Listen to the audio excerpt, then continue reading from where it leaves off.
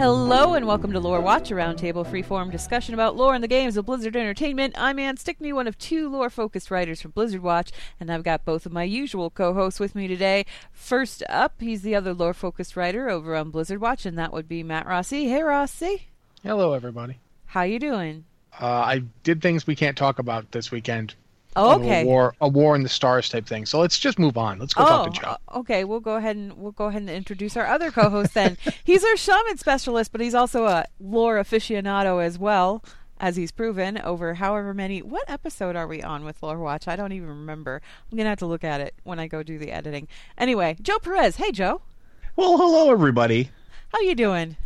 I'm doing quite all right. I spent my week knee-deep in green stuff putty, which is a lot less exciting than it sounds. I don't know what that is, but it sounds like fun. It's the sculpting material. It's a two-part epoxy putty that is used as sculpting material for miniatures. Oh, okay. I will let... this is sort of a cool little thing. I'm working on creating my own chess set. Cool. And I'm going to be making molds for it so that I can actually resin cast them. So they might, I don't know, I haven't decided if I'll make them available to the public yet, but I'm working on some cool themed chess pieces because, well, I'm a nerd. I have some sculpt epoxy that I have to work with. I have to finish the ears for the ball jointed doll that I'm working on. One side of her ears is done. The other side still needs to be constructed. So, yeah, sculpting is going on. I once successfully almost killed myself with some silly putty. Well, that's a wild tale. I mean, I know somebody who crafted a hammer out of like 5 pounds of putty and then hit a desk with it, and it wound up bouncing back and hitting them smack dab in the forehead and gave himself a concussion. I mean, oh my gosh! I was 2 and I just swallowed it. Oh, okay. Oh. See, yeah. See, the tale wasn't as exciting as tales like the time I dug a trench, filled it with gasoline, and tried to jump my dirt bike over it. I swallowed like a dime when I was 4, but I didn't choke on it or anything. I just ate it. The weird thing about silly putty is it didn't choke me or anything. It formed a seal around my throat. Yeah, it just stays there because it conforms.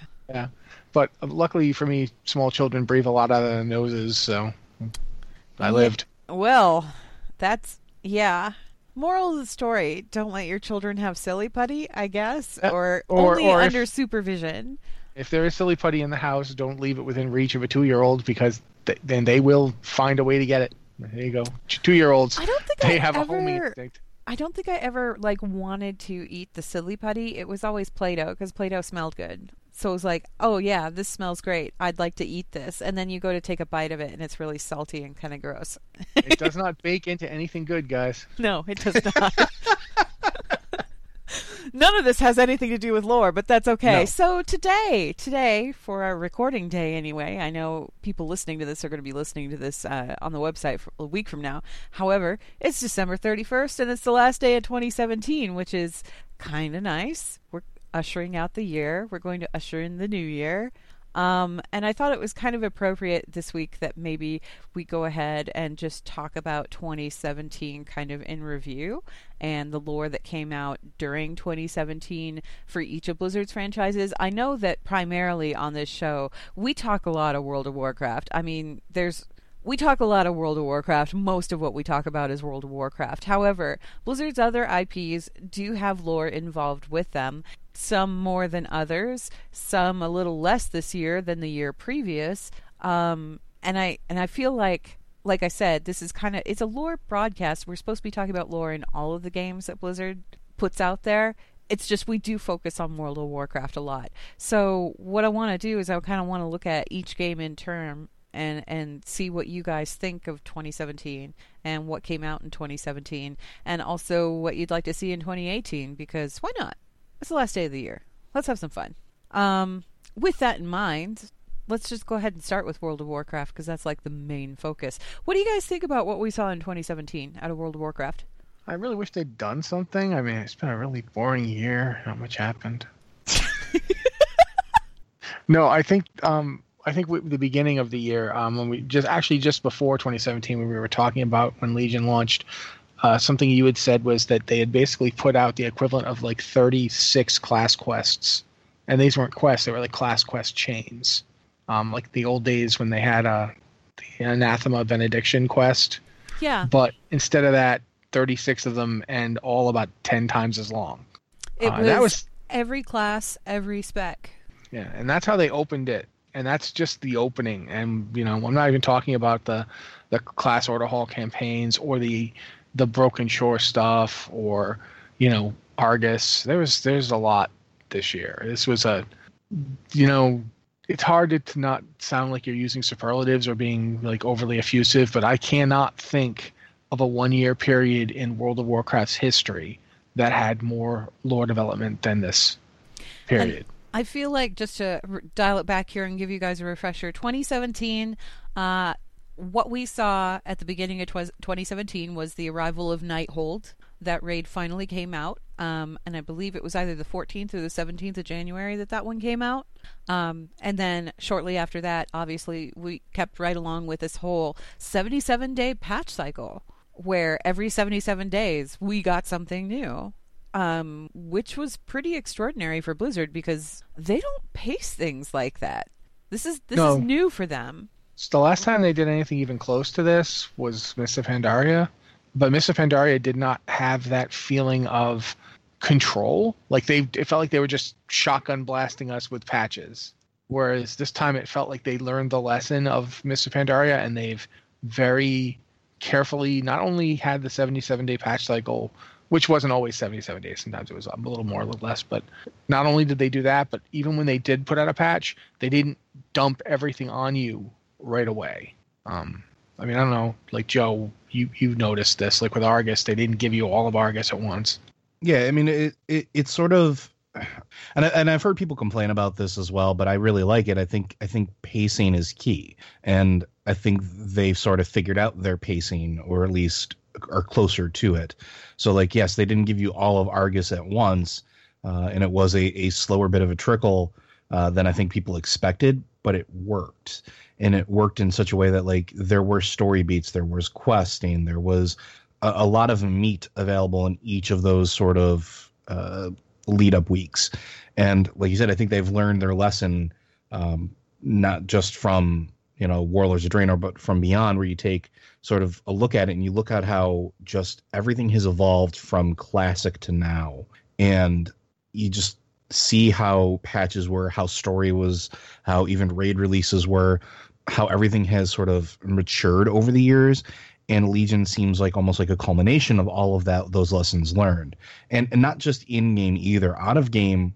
Like I know that story wise, short stories, I think Mists of Pandaria had the biggest bulk of short stories. Cataclysm and Mists of Pandaria, yes. Yeah. So that, and then we hit Warlords, and it was kind of, we got maybe 3 stories, I think, something like that. Like, it wasn't that many.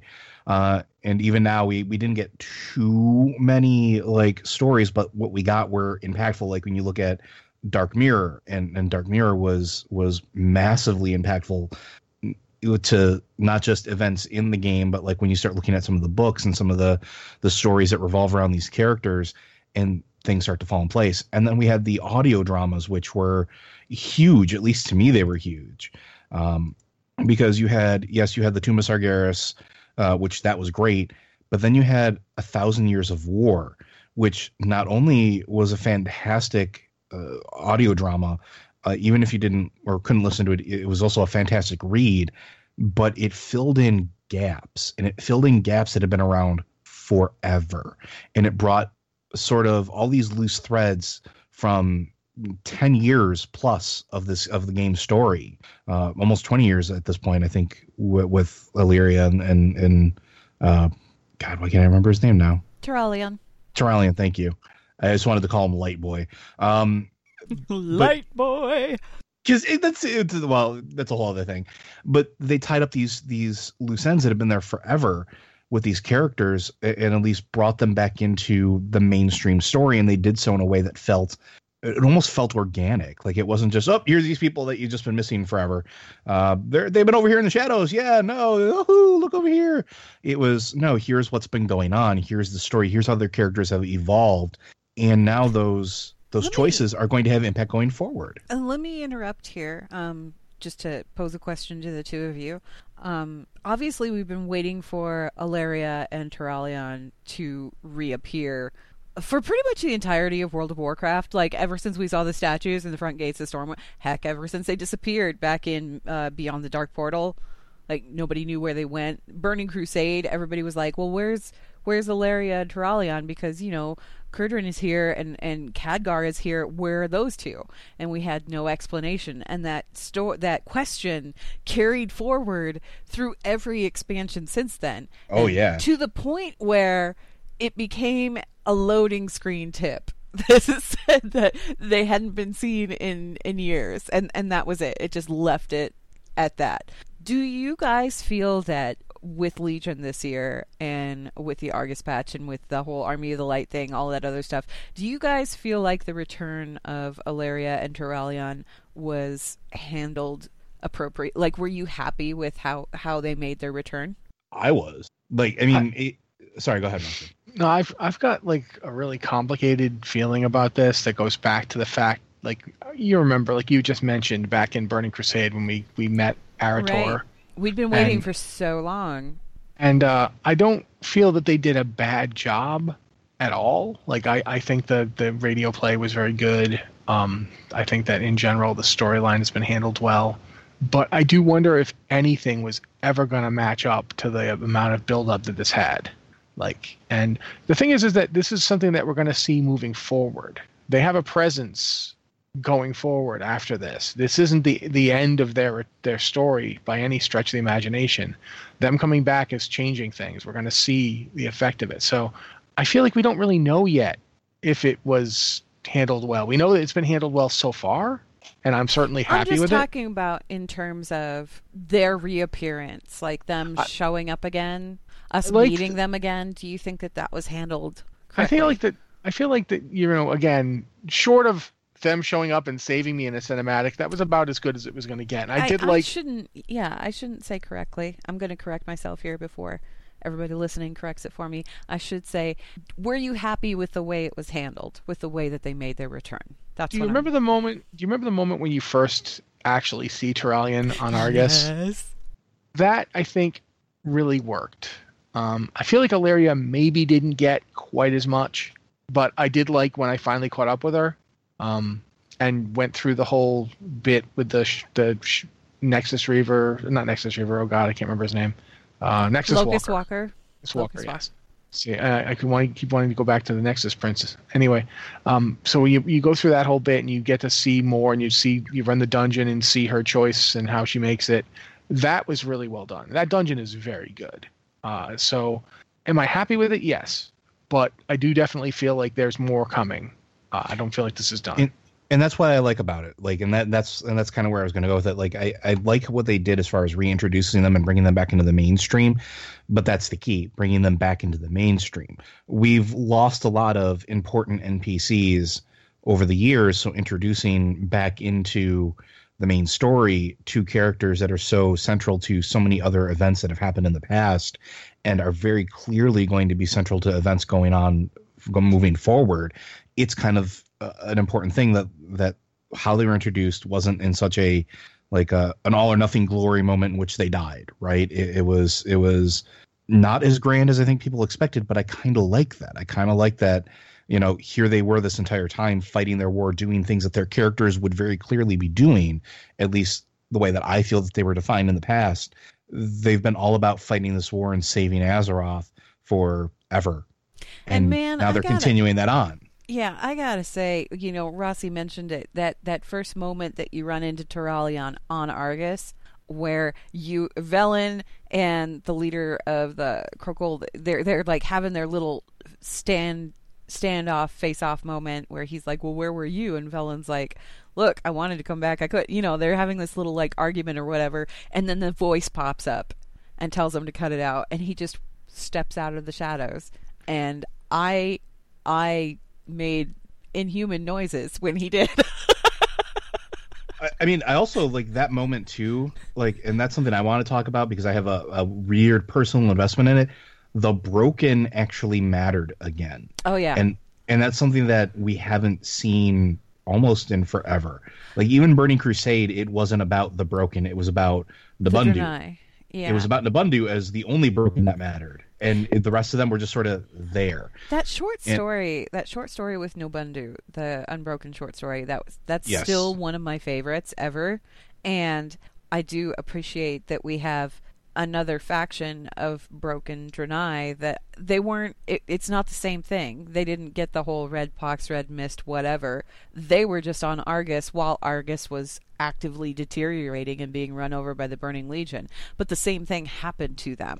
So I kind of, I appreciate that they were kind of brought into the spotlight again a little bit. Mm-hmm. Velen, I think Velen made some major steps this year, and maybe not all of them quite as expected. How do you guys feel about Velen and how he's progressed as a character in 2017, like from Nighthold onward? I feel he actually evolved, which is something that he wasn't doing in the past. Like, there's more depth to him than just, I'm a prophet of the light and the light knows best and I'm going to do whatever the light tells me to do. He's, for lack of a better term, grown up, and I like that. There's an interesting thing about if you go and look over all the stuff about Velen. Basically, through Chronicle 1 and 2 and through reading the leader short story and so forth, you get a picture of somebody who we have never known him at his full capacity. From the moment you meet Velen, he has been on the back foot, recovering from injuries from the crash of the Draenei vessel onto Draenor.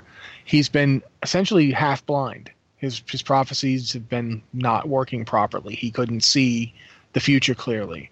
And that started him on a spiral of doubt and not knowing what to do that allowed the destruction of his people. He was on the back foot. And then, of course, his people were fleeing, and he spent this entire time basically up until Anduin, of all people, basically said, stop trying to get it back. Stop trying to figure out what the future is. Look at now. Now needs you. The future will be there when we get to it. But now, right now, your people need you. These people need you. And that's the beginning of what this expansion showed us. That's the moment where he starts to come out and say, yeah, you're right, I need to focus on now.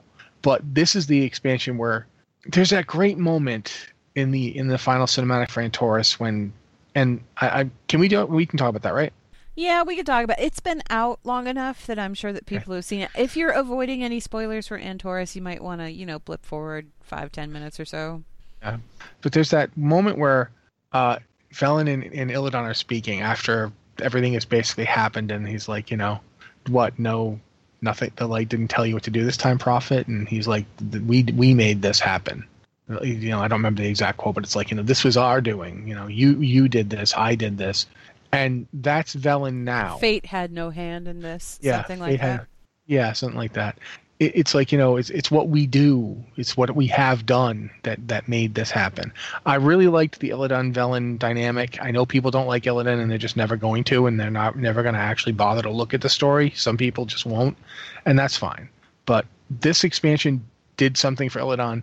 It didn't make him any nicer or any more of a heroic figure in the sense of We'll get to Illidan in a minute because I do want to talk about him too, but let's go back to Velen. The play between the two characters is what really defined Velen for me this time. You get that. Do you guys remember when we did, we all discovered that little scenario kind of just so almost accidentally?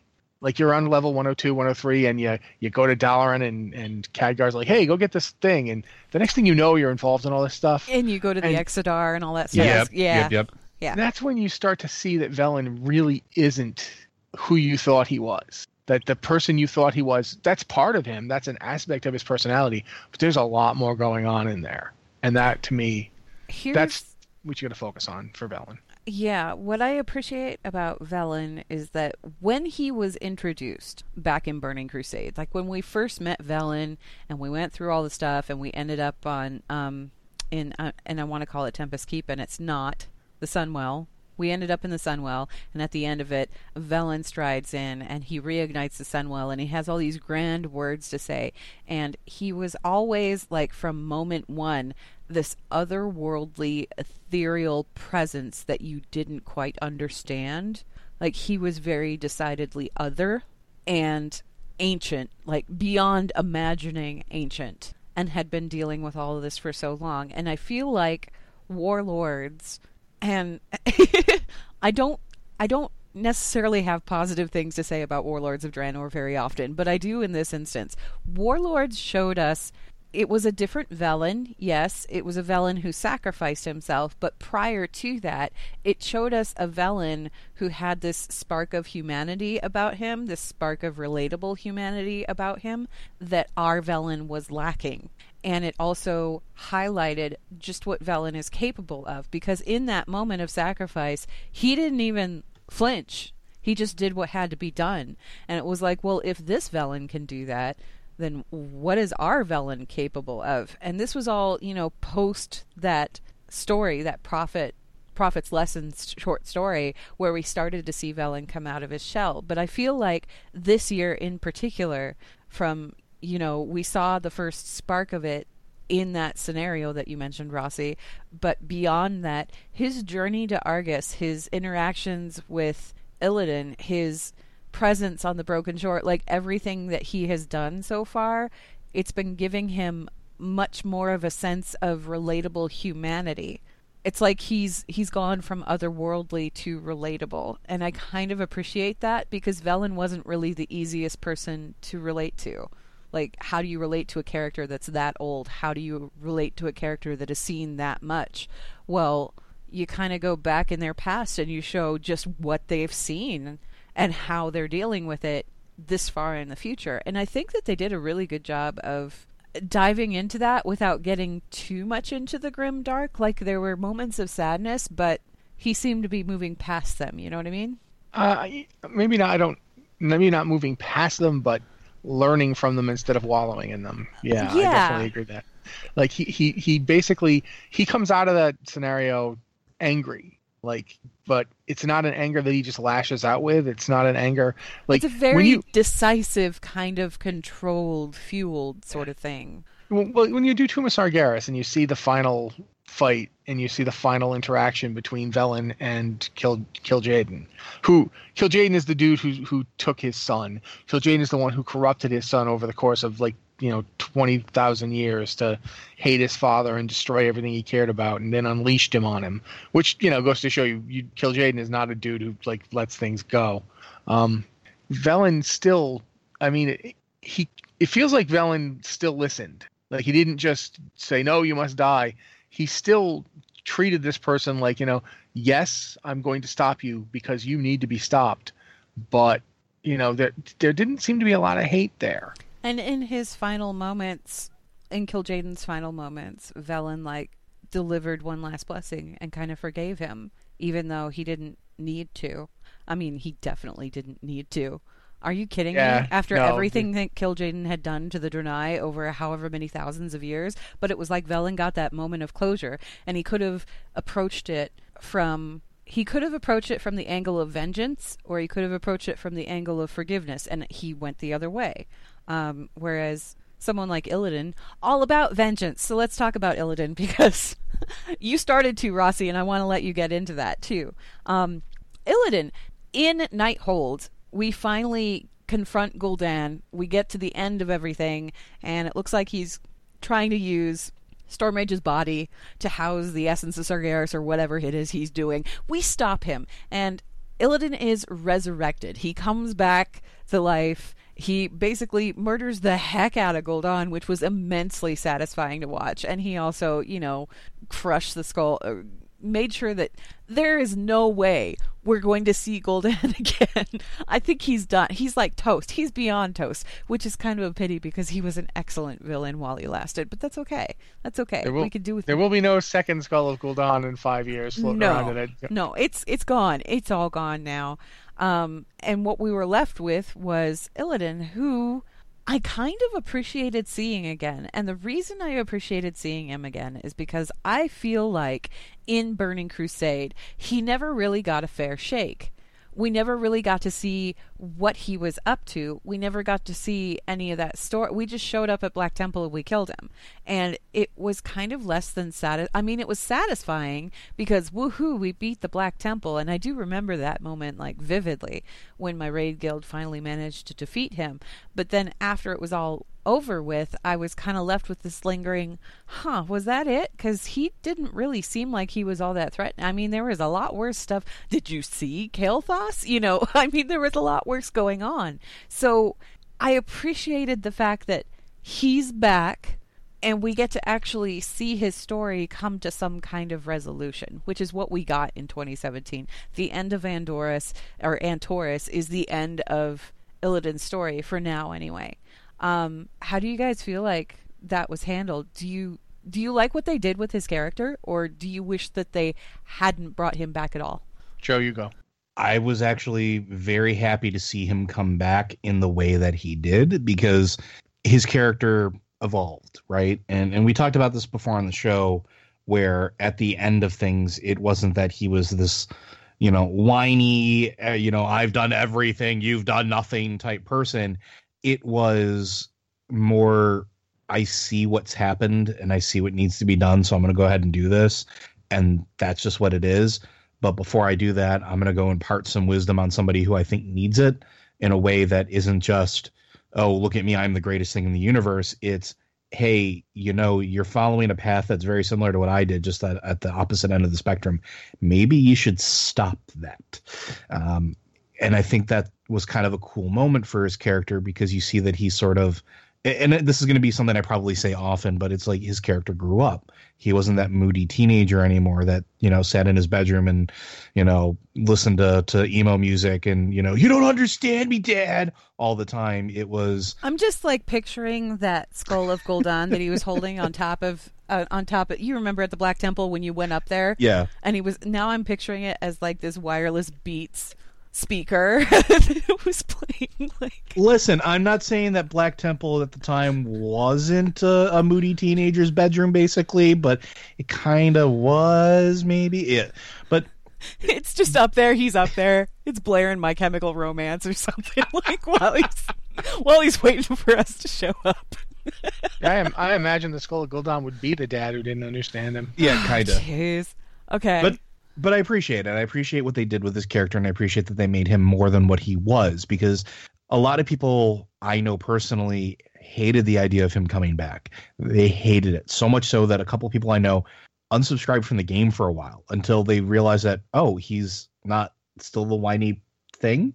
All right, cool. Maybe I'll see what's going on. Maybe I'll come back. And at the end, they were like, okay, yeah, that was way, way, way better than I anticipated. And that sort of, I appreciate that. I appreciate just the way that he grew as a character. My thought on Illidan is really simple in that I like that he stayed a jackass. He didn't get He stayed nice. true to himself, and true to himself was kind of a jerk. Yes, Illidan Stormage, smarmy, but still good. No, the thing is I wouldn't even say he's good. He remained the guy he'd always been. He just got smarter about it. And not just that, but there's certainly an element of. There's a couple of times when they have Illidan smile, and his smile is the most smug, self-congratulatory thing I've ever seen, and I love it. I love what a jerk he is. It's one of those smirks that makes you want to punch a dude. Yeah, it really is. Illidan Stormrage is never, ever going to be the guy who, when he gives you advice, the advice will be tainted with how great he thinks he is. He's still, even when he was talking to Velen, it was there. There's that, but for me, there's two really key moments for Illidan in this expansion. The one that Anne mentioned with Gul'dan, and the one with Xe'ra on Argus. That moment with Xe'ra was something else. Xe'ra basically spent this entire expansion doing a couple of things. One of them, a lot of people have accused her of basically being Illidan's Greek chorus cheerleader, just telling us how great he is all the time. And it was a little bit deeper than that. It was more along the lines of trying to convince you that Illidan did the things he did only because he had to, and that given another option, he'd take it. And it definitely, to me, afterwards felt like that was what Xe'ra was trying to convince herself, that Illidan was a victim of circumstances, and when given the better option, and this goes back to Alleria to some degree, because Alleria showed us that Xe'ra was not capable of understanding certain things. The complexities of mortal beings were a little beyond her. And I want to go into that after we get done talking about Illidan, actually. So you have that moment where Zira has Illidan in front of her, the child of destiny that she's been looking for this whole time, the one who's going to tip the balance and help the light defeat the Legion, and she's offering him every good thing the light has to offer: salvation, healing, a chance to belong, a chance to spread the light throughout the galaxy, to banish darkness. And Illidan does not want it. The person she's been talking to you about for this entire expansion, he doesn't know who that guy is. He's like, no, I wasn't. These are choices I made. I am my scars. Everything that happened to me because I realized that sacrifices had to be made, and I made them. And that, to me, that's Illidan. Is he a good person? By certain definitions. Is he a nice person? Absolutely not. He wants you to know that he's better than you because he did what had to be done. And that pain that he went through, he wants it to have been worth something. When she offers to just wipe it all away, he's like, no, that's not who I am. And when she pushes it, he destroys her. He will not let her change him. And he won't. That's the thing. In the face of all these cosmic terrors, vast, titans, demented old gods, world souls. Yeah, world souls, unfathomable beings of light. Illidan's ultimate message is: don't let them change you. Don't let them make you what they want you to be. Don't let them make you be anything other than what you are. Yeah, and that's whether you like the guy or not. And, I don't think I'd want to spend any time around Illidan Stormrage. Like, oh my God, no. That's a great message. I feel like they kind of perfected the anti-hero in Illidan. Kind of. This time. Yeah, this time. This time around they did. You talked about it in Burning Crusade. The biggest problem I have with Burning Crusade is that because of the way I played it, I never even got to see the one major quest chain he was in until after I'd killed him. So I had no idea what was going on. Why are we going into the Black Temple? Reasons. Okay. Why are we I kind of got why we were helping Akama out, because that, having your soul torn out, that sucks. I wouldn't want that. Okay. You got more interaction with Akama than you ever did with Illidan. Yeah, and the couple of times that he showed up were very brief, and you didn't really learn a lot about him. No, I mean, there's that quest chain that ultimately ends up with you basically confronting him over another Netherwing ledge, I want to say, the Nether things, and he's not even really there. It's an image, but it is funny that you've managed to delude your way through a whole host of these fell orcs. Illidan takes one look at you and he's like, "What? This guy's not. Why an orc? did you let this person in? This dude's not an orc. What's wrong with you?" But I didn't even get to see that until after he was dead. I tanked him and killed him before I got to see that. So for me, it was like Illidan Stormrage. He spent this entire expansion distracting the Legion. Why is that bad?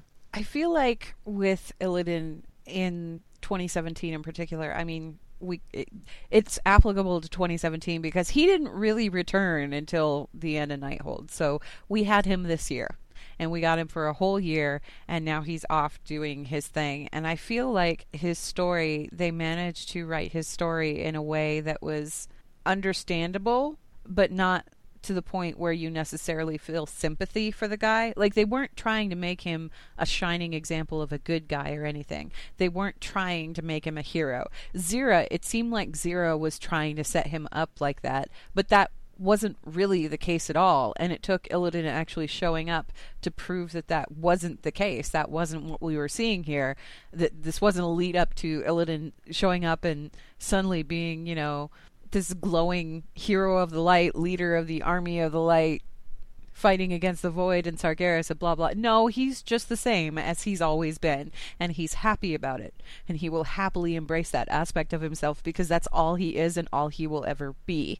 And I feel like the closure that we got with him, the end of his story chain in Antorus, the whole cinematic at the end of all of that, I feel like that was the appropriate way to end that chapter. I don't think that it could have ended any other way. I think that's probably the happiest I've ever been with the resolution of a character that we probably aren't going to see again for quite some time. Yeah. I'm okay that we aren't going to see him for quite some time, and I'm not left with a ton of lingering questions, and I appreciate it.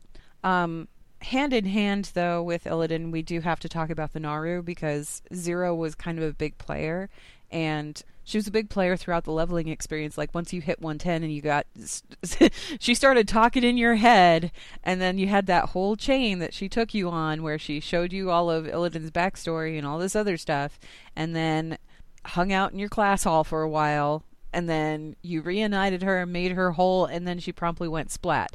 But between Zira and Laura and the other Naru, and what we learned kind of in context from Velen when Velen was talking on Makari, how do you guys feel about the Naru right now as opposed to going into Legion, or even, you know, the end of Warlords, end of Mists of Pandaria and their Cataclysm? You want me to go first this time, Joe? Yeah, go for it. One of the reasons that I keep going back to the audio drama, the 1,000 Years of War with Ilaria and Turalyon, is because it does give you a lot of detail on the Naru, and specifically about Zira. And they did a really interesting thing where they kind of acknowledged that sometimes quote unquote good, or, you know, the light, the positive side of things can be harsh and inflexible and rigid and unwilling to bend. They addressed fanaticism, and the Naru have a streak of it. For all that they have a light cycle that forces them to go between light and dark, they favor light. It almost feels like that life cycle is to keep them from getting too far out of control. And that Zira is a really good example of what happens when you just don't listen to it. You don't ever pay attention to it, and you won't accept it. Like, her confrontation with Ilaria was really eye-opening to me, because like Ilaria's like, well, you know, what harm can there be in? And she's like, no, if you continue on this path, you will no longer be one of us. Just cuts her right off. I will not listen to you. We will not have this conversation. Proverbial fingers and proverbial ears. However a Naru does that, that's what she did. I will be wind chiming my butt off until you shut up. You know, she just, and that to me, like, for all that, you know, Velen is still a mortal being. For all that he's been around forever, he still understands in a way that the Naru can't, that life is more than just the light. That without shadow, without shadow, light is just everywhere, and therefore nothing, because everything is light.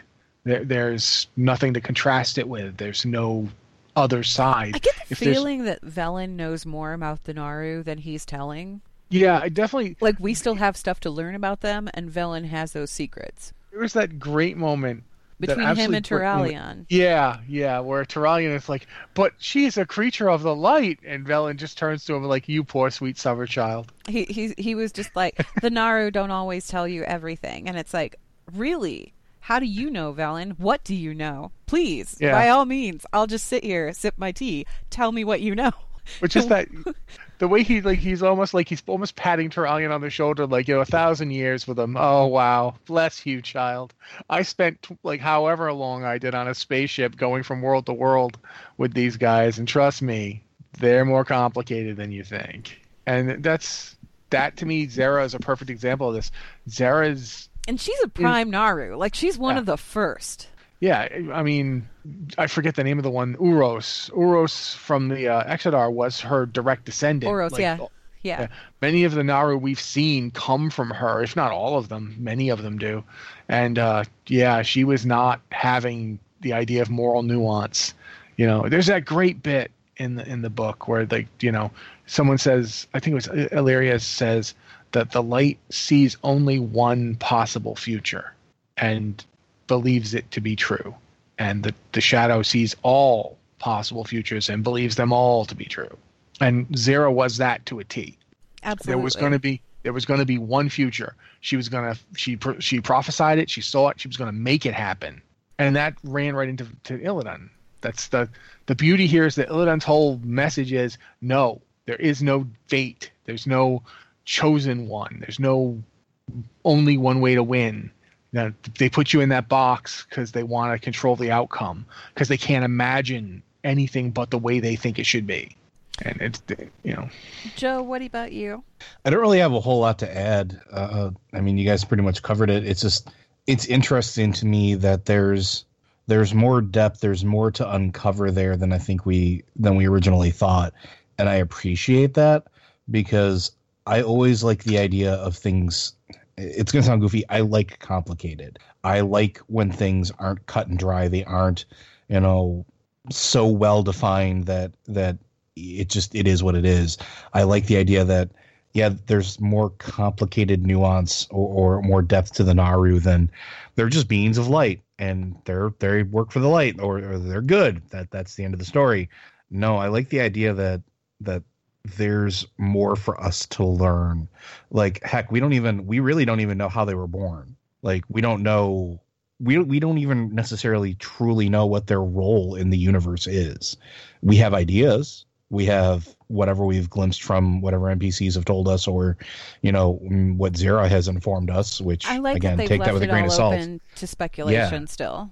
Yeah, exactly. It's not clearly defined. We can still have these conversations, right? Like, we can still point to, well, maybe this means this, or maybe this is where they came from, or I like that. I enjoy that. I enjoy complicated messes. I would just like to add that however many years ago I wrote a tinfoil hat Know Your Lore that said that the Naru were a menace that needed to be destroyed. I feel half validated in that assessment. Because part of my reasoning in that tinfoil hat was that any creature that shows up and just suffuses the air around them with this aura of calm and peace, where you don't feel like speaking up or talking back because everything is just so good, that's not necessarily a good creature. Just because a creature makes you feel nice doesn't mean that they are. I'm just going to say it, only a Sith deals in absolutes. I mean, that's kind of where I go with that, because, like, the Shadow is kind of like, yeah, everything's possible. It's cool. This is like, stuff happens. It's not that big of a deal. I'm not saying that the Void is a good thing either. I'm just saying I that... know, I'm just saying. The Naru are just as suspect as the Void are, in my eyes. They always have been, and they have yet to prove me otherwise. But let's go ahead and wrap up the World of Warcraft portion of this, though. What I want to know is, what do you guys hope to see out of World of Warcraft in 2018? Obviously, Battle for Azeroth is on the horizon. Do you feel like that's a good direction for Blizzard to be going? And how do you feel Legion as a whole, story-wise, like from beginning to end, how do you feel it holds up against all of the other expansions that have come out? Well, depending on how long it takes for the next expansion to come out, that kind of affects your view of an expansion, rightly or wrongly. I mean, I think it's not really fair to view Mists with that big drought at the end, because it's not Mist's fault, but we do, because we're human. Because there was that year of nothing. Yeah. So, with that said, if this expansion comes out in a reasonable amount of time, if we're not left with a year of Antorus... Let's cut that out of the equation. Let's just not talk about that, and because that has nothing to do with the story. I'm just talking about the story from beginning to end. How do you feel Legion did? If we don't consider that, if we just look at every expansion's story, then this expansion beats Wrath of the Lich King, and therefore is tied for first place in terms of what I think of as the best expansion that they've ever done. And in terms of impact, has more impact tied than with my what? Other choice. With Mists. Okay. This is my favorite, but right now Legion is... If Mists is 100 on the scale, Legion is just threatening to go to 101. Like, they're right there, but Legion is starting to edge it.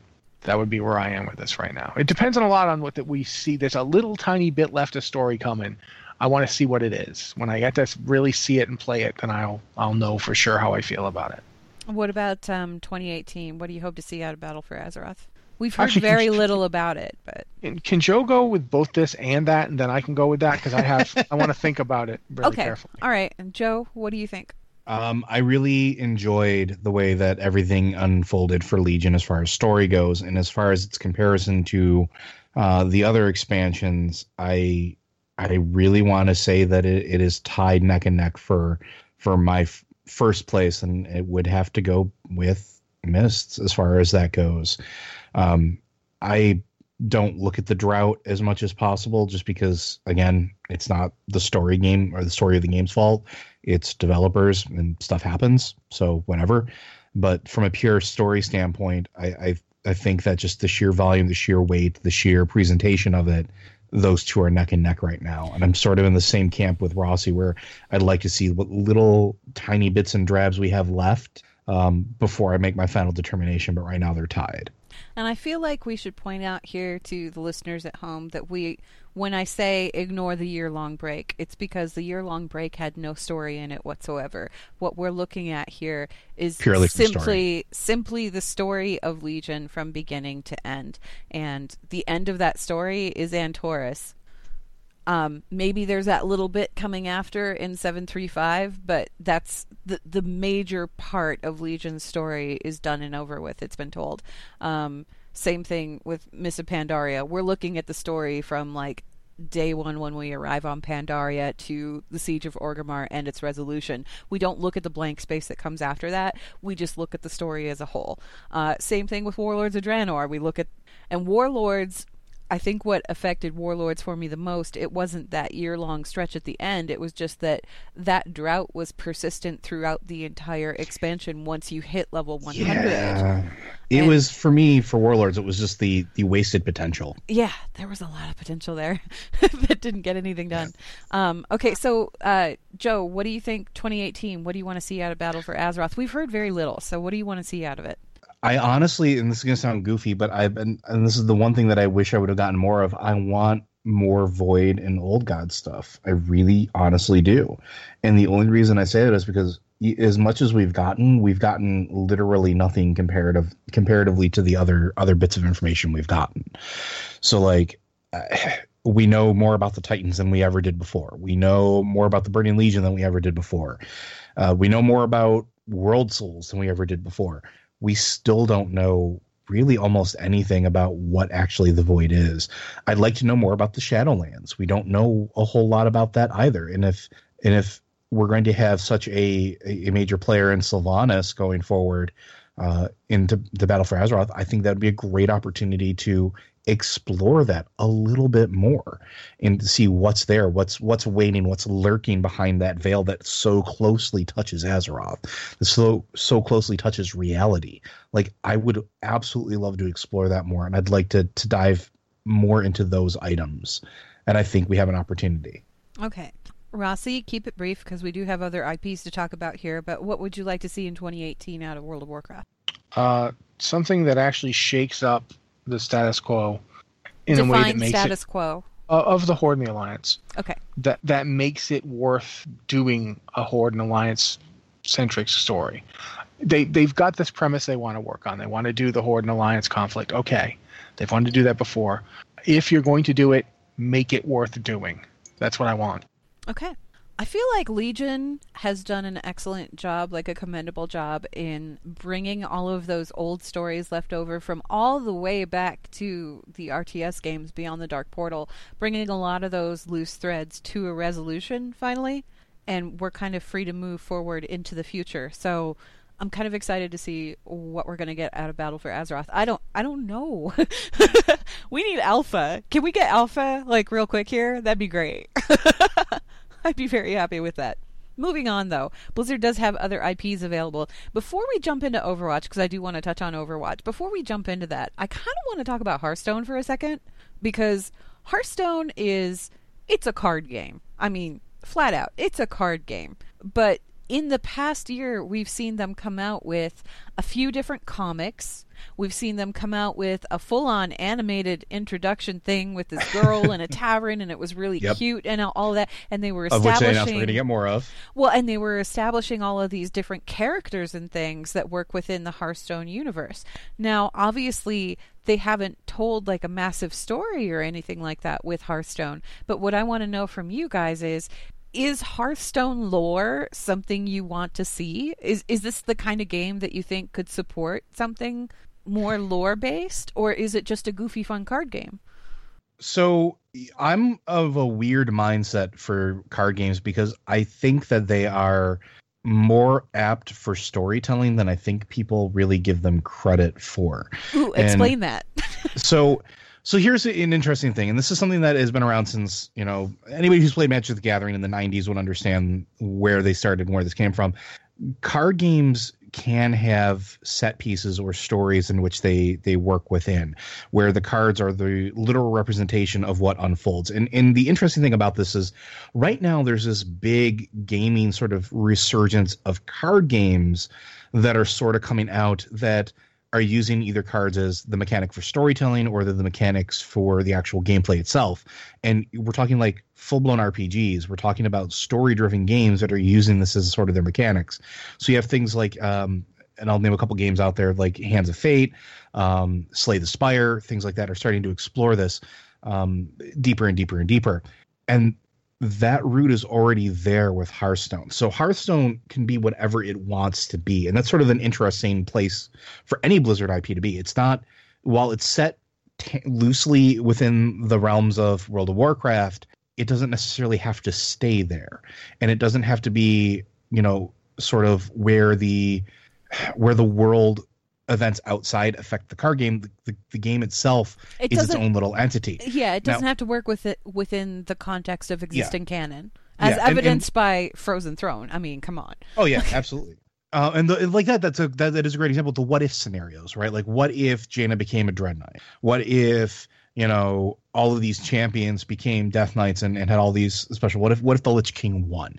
And there's so many cool little scenarios with that I think that's awesome. But when we started seeing these shorts, I immediately started to think of one of my favorite authors' sets of books, and it's the Black Prism series, and it's one of my favorite book series of modern day writing, simply because it throws a lot of convention out the window and does some weird things.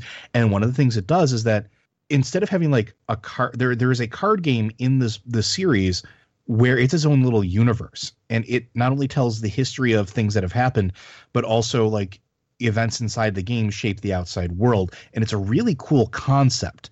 And I like that idea. And I think that Hearthstone in particular, as far as Blizzard IPs goes, could be a wonderful, wonderful place for all those things. What if scenarios, deep storytelling. And we know that their team is passionate enough about this that, I mean, heck, just watch anything of any stream they've ever done, and they start talking about like the decision making and sort of the idea behind like the cards and the characters, and you see their eyes light up, and they want to tell stories. Let them. And I mean, if it gets me Muppets at the end of the day, where they're like, Cobalt Muppets singing and dancing, I'm okay with that too. But like, we have the opportunity for this to become something a little bit bigger than just a card game. And all of that groundwork is already there. Okay. Rossi, what do you think? As long as you're comfortable with the tongue jamming really hard into the cheek, I'm fine with like Hearthstone having lore, because it's lore, wink, wink, nudge, nudge. It doesn't, what if we decide to completely contradict this later? Who cares, man? Exactly. It's a little bit like Heroes of the Storm, where Heroes of the Storm has like different written up stories and backgrounds for the heroes and things like that, and they're not really reflective of their respective IPs per se. Heroes of the Storm feels an awful lot like Blizzard's answer to the old school DC comics with all their infinite worlds. It's like, here's the world where Thrall joined the Burning Legion. Here's the world where Jaina was a Dreadlord this whole time. Here's the world where Arthas just wants to be friends. Here's the world where Uther cuts down trees. Why?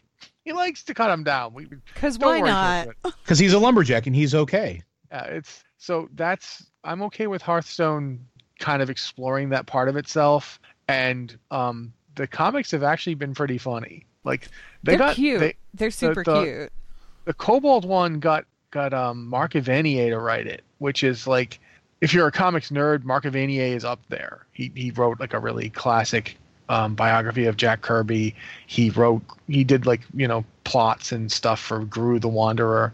He's not nobody. So they're not taking it easy. They're pulling in things. some bigger names here. Yeah, and it's a funny little comic. It's not world changing, but I actually really liked the kind of strange, almost it felt a little bit like taking a Laurel and Hardy buddy movie, the old school comic duo types for Abbott and Costello, and mixing that with Rosencrantz and Guildenstern are dead, and then making them both kobolds. Yes. It's just like, and now they're both kobolds. What is going on here? So yeah, I'm fine with it. I think honestly, one of the things I love the most though about Hearthstone lore is when it does leak into World of Warcraft, when it goes back, because we're getting the Tortolans. Yeah. Mm-hmm. And that's, the Tortolans were originally just made up to be in Hearthstone cards. That's it. They wanted to have cute turtle people to be in Hearthstone cards, so they stuck them in. Because, and Sorok, they're also Sorok and Ungoro. You never saw them, but they're there. But what? I went all over Ungoro. Nope, you missed these guys. And also there's cute turtle people. They're just very good at hiding. You missed them, but they're there. And now they're actually going to be in the game, so yay. Yeah, I think what I appreciate about Hearthstone is that each of the little expansions that they came out with over the past year they've had like a very definitive kind of story behind them, kind of influencing them. And maybe that story didn't work within the context of World of Warcraft, but it totally worked within the context of Hearthstone. And like Joe said, everybody on that team seems to be really gung ho about the stories that they're trying to tell here.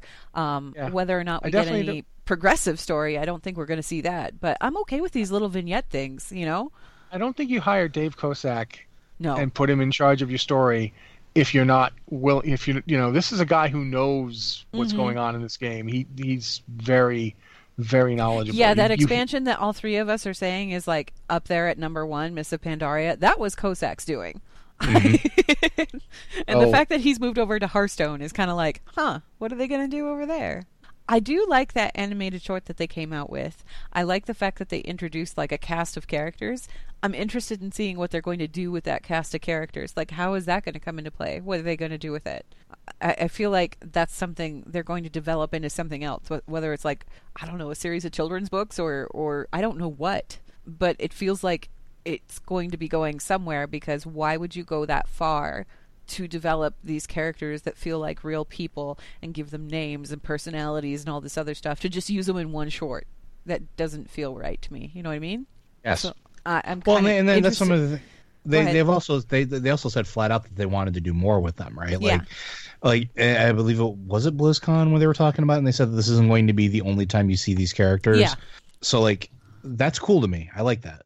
All right, let's go ahead and move on. Heroes of the Storm we kind of touched on a little bit hand in hand with talking about Hearthstone as far as it's kind of its own entity. I don't think we've seen any like major story things come out of Heroes of the Storm. Heroes of the Storm seems to be kind of, centrally located as far as its story goes. When it comes out with a new hero, that new hero generally has some kind of backstory thing that's scribbled in and they let people know about it. But it's more about, beating other people's faces in and going ham on cores. So we're okay with that. Overwatch. Overwatch is a little weird because Overwatch, when it debuted 2 years ago, came out with a series of animated shorts that fleshed out this world in a way that I never actually pictured happening for a game that's essentially a shooter title. And the community has responded in spades because they've done, I don't know how many pieces of fan art, I don't know how much fanfic, I don't know how much everything. The community is really engaged and invested in these characters. And 2017, we saw a few new characters debut. We saw Orisa, which was kind of cool, but she was sort of like the prelude to Doomfist, which was like the big reveal this year because everybody's been waiting for Doomfist since we saw that initial trailer and they were talking about Doomfist. And Doomfist was originally supposed to be like this throwaway thing, but all of a sudden everybody's making a big deal out of it, and now he's canon. And not only is he canon, he's back. He's working with Talon. He's like stepped up as the head of Talon. They busted him out of prison, and we haven't seen much more than that as far as animated shorts and all this other stuff. We've seen like a couple of smaller ones, but nothing really major. How do you guys feel Overwatch did on the lore front this year? They did amazingly. I mean, I don't really think you can dispute that. People love the characters of Overwatch. They love the story. So, let's be honest, the story itself has not moved that much. They've put in some cinematics. They did the really interesting comics, the one you just mentioned that deals with Doomfist's story, but it doesn't really move much, and that's fine. But people have absolutely fallen in love with these characters. We did a post on the site this week. Mitch wrote it, basically talking about how the engagement people have. Google, of all places, Google felt the need to tell us who's shipping who and how much they're shipping various Overwatch characters. When Google, the largest, data company in the world, feels the need to go, and by the way, guys, everybody loves Makanzo. You know what I mean? Like, we just want you guys to know everybody loves Makanzo, but hey, Pharmacy, that picked up this year. It got ahead of Reaper 76. So, and it's like, what are you doing, Google? Do you know who you are? Are you aware of what you're doing? And the answer is yes. Overwatch is that big now. So Google's got its fingers on the pulse of the gaming community. It knows what's what. I do feel like there's like they've managed to tell enough story to get you to care without telling so much story that it feels like it's, it limits you as to what you can think about or do. I really think there's two shorts that I saw this year. There might be another one besides. I don't count the Doomfist because it's an actual animated thing, but the Mai and the Reinhardt ones, yep, both really did a good job of not necessarily telling May, you what the one with May, Yeah. where Rise and Shine. Rise and Shine, yeah, May. I say my apologies. But the Rise and Shine one and the Reinhardt one give you who these characters are. There's this the Reinhardt one I keep coming back to because there's this moment where you see old, modern Reinhardt, the Reinhardt in his older years, with bloody heck, I can't remember, Torbjorn's daughter, who is basically acting as his squire, and she's like, "Look, I don't understand why you need to go back. Like they disbanded it. They basically threw you out. Look at the life you're leading now is because they didn't, now you're going to just go running back." And he's like, "You don't understand." And then they show you what she doesn't understand. And you get a sense, this is who this guy was. It turns that joke, oh, I remember that poster. It turns the joke about the hair into a real thing. Like, you get to see the hair that he had. Yes, he had hair worthy of being on a poster. He really did, he was that guy. And you get to see the moment where he realizes, oh, I have screwed up. I've put myself ahead of others, and that's not the point. And he won't do it again. And it's really well done. I feel like it didn't get talked about enough because it didn't have the sheer raw power of the Rise and Shine one, which is just a gut punch. Rise and Shine, you watch that thing, it's an absolute it's just a oh my god gut punch. Whereas the Reinhardt one is quieter and sadder in a quieter way. And I think, which is weird to say about bombs everywhere and robots shooting people, but. Yeah, it has a weight to it that a lot of the other shorts don't. Both of them did this year. They do. They're definitely darker than some of the other ones we've had, and I think that's sort of important, at least for that. But one thing I do love about Overwatch, and as far as their story goes, is that it's not about necessarily shaping the future world, where I'm sure some of that's going to eventually happen, where we're going to get new maps or, new heroes that sort of evolve the story in some way, shape, or form. But there's so much that have left unsaid about the characters we have, that the fact that they're going through and they're telling sort of these stories of who these characters are and who they were and how they became that way or who they are today. And I think that's kind of cool. And like in shorts like, Rise and Shine, shorts like Honor and Glory, they're really good at that. And yeah, they have a more somber tone to them, but I mean, Overwatch is it's a dark place. It's not exactly a happy go lucky, feely world. It's dark, it's grim. It's a world post-war. It's a world on the brink of another war. It's not supposed to feel like great and fuzzy and warm. And they do a good job of that, I think. And I like the way that they present these shorts. And I do love the comics. And that's sort of a thing that I think also doesn't get talked about enough, is how much, love and effort are put into those comics that they produce and how much story they tell as well. Like, yeah, a lot of them have to do with like, this is stuff that did happen, but like, that's how we learned more about Tracer and her life. And that's how we learned about Doomfist and how he's sort of taking over, Talon and forcing them to do things that they were necessarily shying away from and things like that. It's just very well done and very well presented. And I think that as long as they keep doing that, it's going to be eternally fantastic. I think what I appreciated most about the shorts that we saw this year, May and Reinhardt in particular, was that were they dark? Yeah. Because they were showing where these people had come from. And the Omnic Crisis, people tend to forget this because Overwatch is full of bright colors and cheers and, yahoo, all this other stuff. You tend to forget that the Omnic Crisis was like this horrific event that kind of darkened the world, and Overwatch made that world bright again. So what I appreciated with both of these animated shorts was that, were they gut punch? Yeah, but at the end of them, there was still that feeling of kind of hopeful optimism that came out of them, even with, May stepping out into the sun and going on her way. She said goodbye to her friends because she had to, but she's still looking for a new way to help the world. And Reinhardt, when he was talking to Brigitte, he said that, he flat out said, I've been called and I'm always going to answer that call, because that's just who Reinhardt is. So I kind of like that they're still embracing that whole idea of this world is kind of, yeah, it's dark. Yeah, it's scary in places. Yeah, the stuff that Doomfist is doing, probably not good at all whatsoever. But at the same time, you have these heroes that are going to step up in the face of that, in spite of that, and keep doing what they have to do.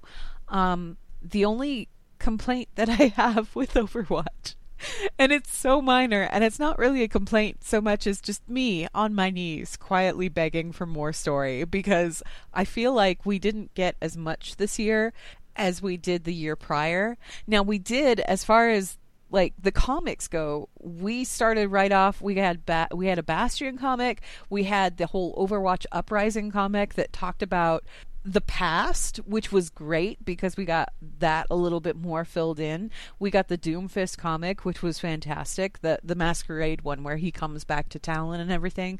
That one was fantastic. We got one about Roadhog. We got that really neat Zarya one where she goes on a hunt to try and figure out what's up with Sombra. And that was kind of a continuation of Sombra's animated short from the year prior. So it was good to see something else come out of that. And then the last two comics that we got were just kind of reflective of the in-game events. They weren't really story related at all or anything. And I feel like the animated shorts, we didn't get anywhere near as many this year. And I don't know what they were working on. I'm not sure what they're working on. I'm going to hope that maybe they are working on a movie, or they're working on this gigantic glut of animated shorts that we're going to see starting in 2018. That's my hope anyway. We'll point out that we didn't talk at all about the Junkertown thing. No, we didn't. And the Junkertown thing is another thing worth mentioning. The Junkertown video, which is, it's all in-game stuff. It's not one of their big cinematics. It's all done with in-game assets. Yeah. It's some stripped down storytelling, but in the process of doing a really funny little video, I don't care what you say, Alex, it was funny. They also put in, like, we get to find out more about what Junkertown is. We get to find out more about who lives there, what they're doing, why Roadhog and Junkrat aren't necessarily welcome there anymore. And we got the mention of the Junker Queen, who is a character I want so bad. And that's another one of those places where, like the comic that they had, the Junkertown Wastedland comic, it showed how Roadhog and Junkrat kind of came together, and it showed a little bit more of that history of what was going on in Australia during that time period, because that was not happy. Nothing that was there was happy. Nothing that went on there was happy. These people spent the Omnic Crisis fighting to hang on to their land and keep it out of Omnic control, like fight off the Omnics that wanted to just destroy them, basically. And once that Omnic crisis was all resolved and over with, the Australian government said, okay, Omnics, we're going to give you this parcel of land right here where all these people are. And the people that were living there were like, are you kidding me? So, there's that whole conflict thing going on there, too. And the fallout from that, that's where Roadhog and Junkrat kind of fall in. Their story, they may look like a couple of really goofy, lovable characters or whatever. You have like the Roadhog toast where he's holding the tiny teacup. I love that to bits. I think it's fantastic. These two characters, despite their really goofy past or their really goofy disposition, and how they're presented, there's much more to them than what we're seeing. And I kind of hope that they explore more with that. What do you guys hope to see out of Overwatch in 2018? I hope to see a litany of animated shorts. Just give me an animated series, Blizzard. Go on, do it. Okay. Yeah, seriously, why is this not on Netflix already, or Amazon Prime, or something? You know what? I would throw down for an Overwatch novel at this point. If they wanted to write like novels for Overwatch, like young adult novels or whatever, I would eat those up. Are you kidding me? That'd be fantastic. Anything out of this franchise, I will take it. Michael, shoot, just throw it out there. Come on. What about you guys? What do you want to see in 2018 out of Overwatch? I mean, yeah, definitely more animated shorts. But what I would really honestly love to see, and then we've talked about this before, give me a full-blown graphic novel at some point, please, because I will definitely throw money at that. That one that was canceled. I know. I'm crying. But like, please, come on. I was really looking forward to that. And I understand why they canceled it. You know, when they talked about why that one had been canceled, and for people listening who may not have heard this, the reason that they canceled it is because the comic was establishing stuff that happened back in the Omnic Crisis and whatnot, and upon going back and looking at it again, they realized they really didn't want to hammer this down as much in stone, not in the way that the graphic novel did, so they pulled it. I get that. I totally get that. But give me more! Rossi, go ahead. Sorry. No, that's fine. I was just thinking in terms of like the stuff you guys mentioned that I already want, so I can't mention those things, and then it hit me. We're in a world where large media corporations are ever expanding and constantly consuming other companies and becoming huge polyglot hydras, and I just want somebody to buy both BioWare and Blizzard and make them make a game together and make it be an Overwatch first-person shooter RPG action thing, and I'll just spend the rest of my life trying to force my various crushes to make out. Like Zarya and Sombra, which is a new ship I've concocted after reading that Zarya comic. Nope, that one. Yeah, Zarya, Sombra. I don't care. I mentioned this in a queue where people were talking about, they were like, if you could make any Blizzard IP into a game like Skyrim, what would you pick? And I'm like, Diablo. Like, automatically. That's a Diablo game if I ever heard one.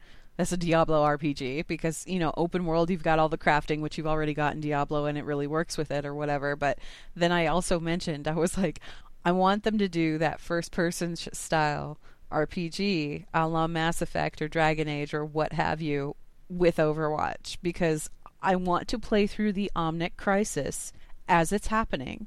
I want to see what that looks like, and I want to make them all kiss. And that's it.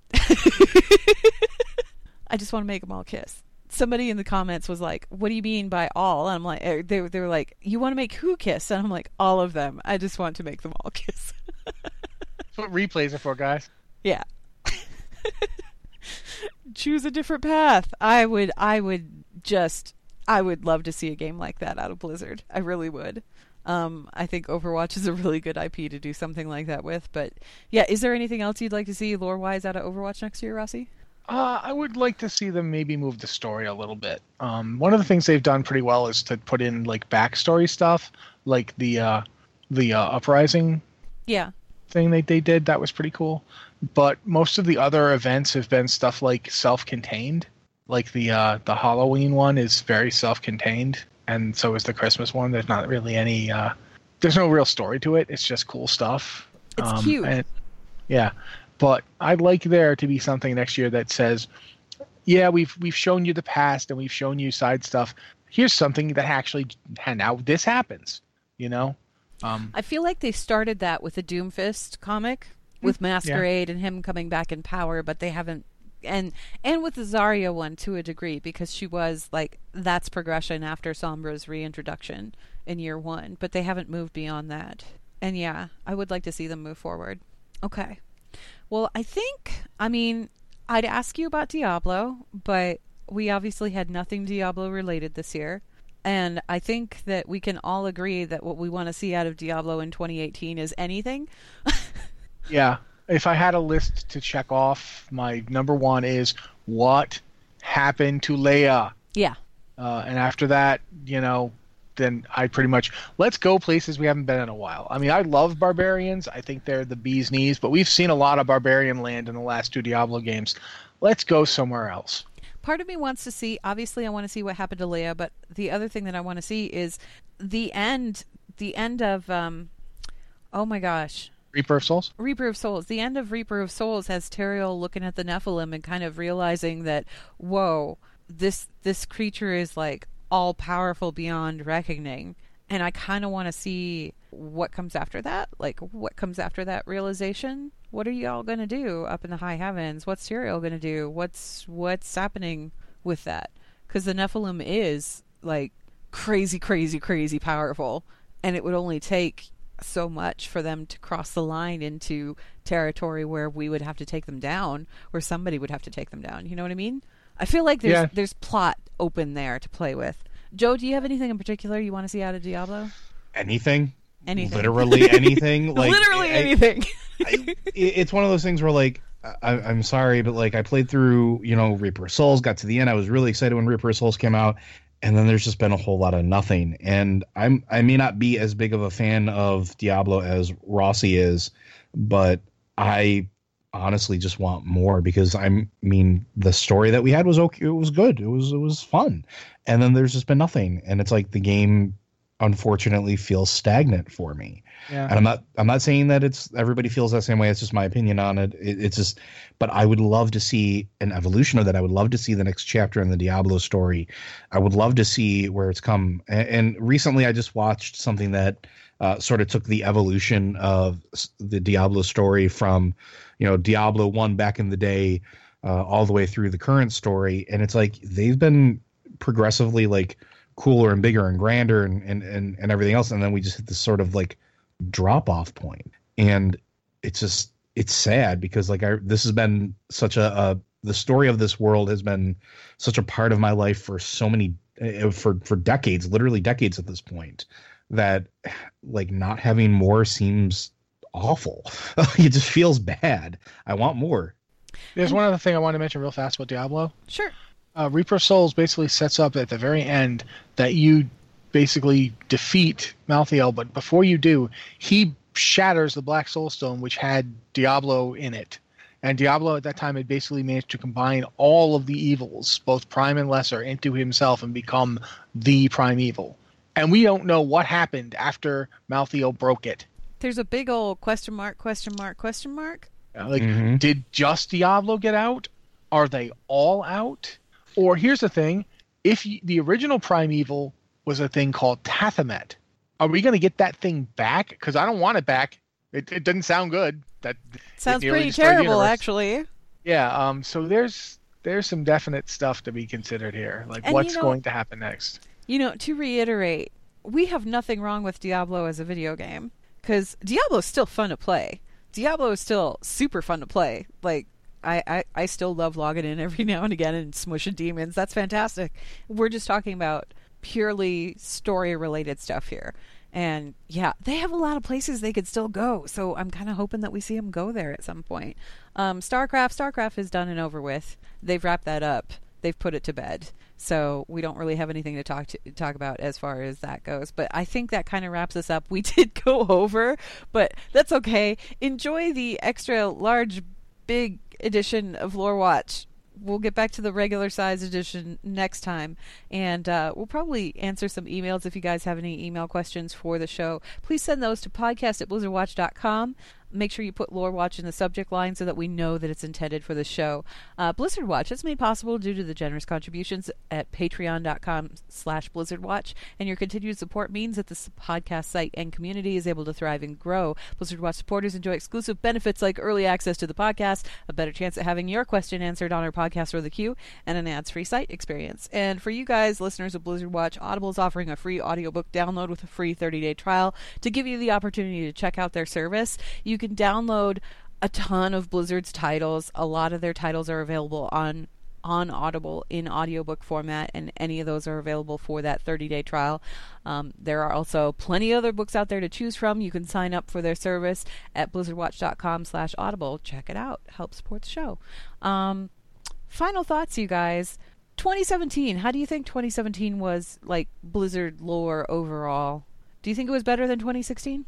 In some regards, yes. In some regards, no. I think Overwatch had more story reveal, more lore, more big things in 2016 than 2017 as a whole. But otherwise, I would think I'd say most of the other stuff considering pretty well done. The first half of 2016 for World of Warcraft was sitting there waiting for Legion to come out. Oh yeah, yeah. I think 2017 kind of blew that one out of the water. Oh, in that regard, absolutely. Yeah. What about you, Rossi? There's no Diablo in 2016 either. I know, you've been waiting and waiting and waiting. It's okay, Rossi. Someday, when they're ready, I'm sure they'll give us something. They have to. Anyway, that wraps us up. Thanks, you guys, so much for listening. And we've had so much fun doing the show throughout 2017. We're looking forward to continuing it in 2018 and beyond. And we will see you in 2 weeks.